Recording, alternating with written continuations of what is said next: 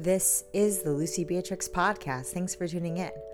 On my show, I talk about everything from my past life as a fashion model for over a decade, or my path to getting sober, where I currently have over 850 days dry, as well as my unlikely journey into the world of competitive running, where I run fast and far all around here in New York City. On today's episode, I'm bringing you guys a very special coach's conversation with herself, aka me, talking about running and more specifically, the secret to running fast. You can take it from me that I know a thing or two about finding speed, given I was never really able to run the way that I do now, or running things like a 34:37 in the 10K, breaking 17 minutes in the 5K, as well as a 1:17 half, until I adopted these specific mantras that I swear by. So here are some of my secrets to speed. And I'm just going to kind of let you guys know what I believe when it comes to how to run fast. So secret number 1 is to slow down. And I don't know if you saw, there's a new Eliud Kipchoge documentary on Apple TV. But something that I've always seen in Kenyan runners and something that I swear by is my recovery shuffle pace, aka a pace that is so painfully slow, you feel like you're barely running. And this is where you run without thinking about your stride or your form. You're just kind of shuffling along. I like to call it time on feet when I'm coaching my athletes. And it's basically just like kind of like a short hop. And it seems wrong. Like whenever I have people do slow shuffle runs, I feel like they think that they're just doing it wrong because it just is so slow. But it's not about how fast you're going. It's about just moving along, getting the blood flow, but having no attention to the pace. And if anything, I always say that that's allowing those muscles that you engage when you are running fast and running at a higher speed on a different gear to rest. So you're kind of letting those muscles group that you use to run fast rest while you do these shuffle slow recovery runs.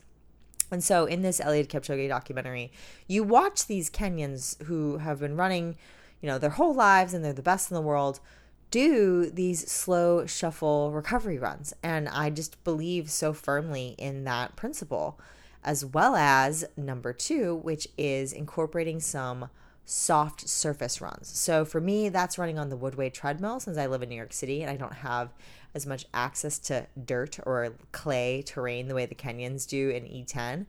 But another way you could get a soft surface run is to run on the turf or the grass astroturf in between a track, like the middle part. And the other one is to run on dirt surfaces or like a bridle path. And so, for example, in Central Park, we have something called the bridle path, which is like a 3-mile loop. And it's good to run on soft surface. I think that helps your body recover. So if you do that shuffle slow recovery run on soft surface, that's just bonus points because you're doing less impact on your joints. And so number 3 is the secret to running fast. Since we talked about running slow in order to run fast, this secret is to actually incorporate 2 or 3. I would say work your way up to 3, but start with 2 hard days a week.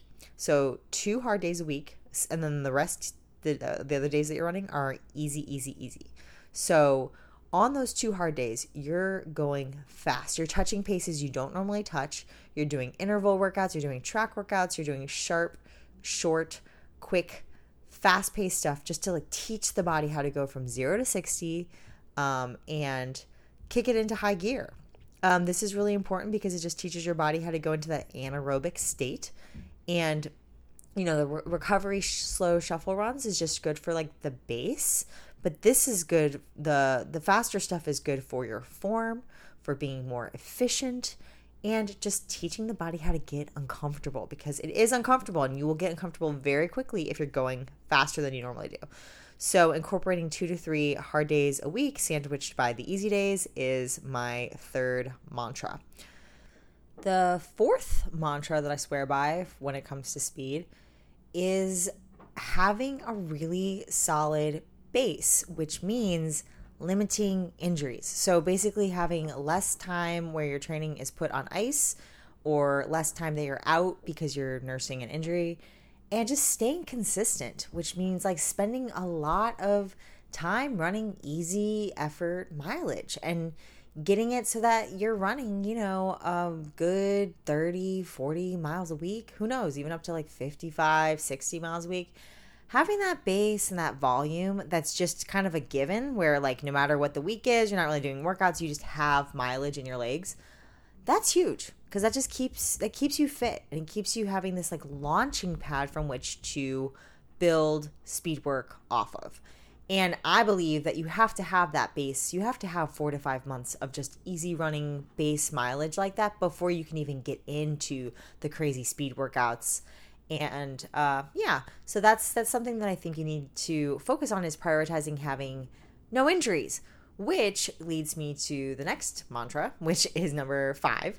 And that is to never run the same pace every single day. Or another way to say this is don't run the same thing every single day. So many people that I meet, they run 3 to 4 miles a day at the same pace, at like 7:45, 7:30 pace every single day.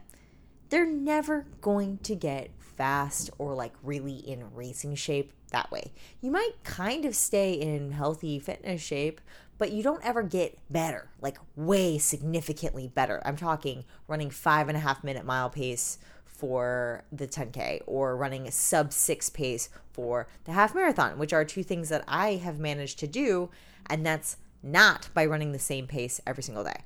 It's by learning about the different gears. So you've got your shuffle pace, which I was describing earlier. You've got your fast anaerobic speed day pace, which is like when you're just touching it in within intervals at track workouts. And then you have more of your threshold tempo pace, which is kind of in between. And that's something that you can hold longer periods. And you touch, once or twice a week on one of the hard days that you choose. But yeah, it's really having the different levels. And so for me, I have my super, super, super easy pace. I have my kind of easy pace. And then I have my track, which is super fast race pace, and my tempo threshold pace.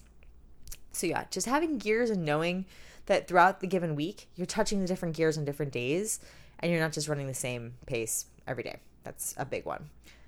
Number 6, if I can count, is oddly related to diet, because a lot of runners eat garbage. They just do. It's just something that you're burning all these calories. You think you can be a human garbage disposal, but it's my belief, and this is somebody who came into running way later and has managed to stay relatively injury-free the past few years, as well as, get my body to do some pretty crazy things pace-wise.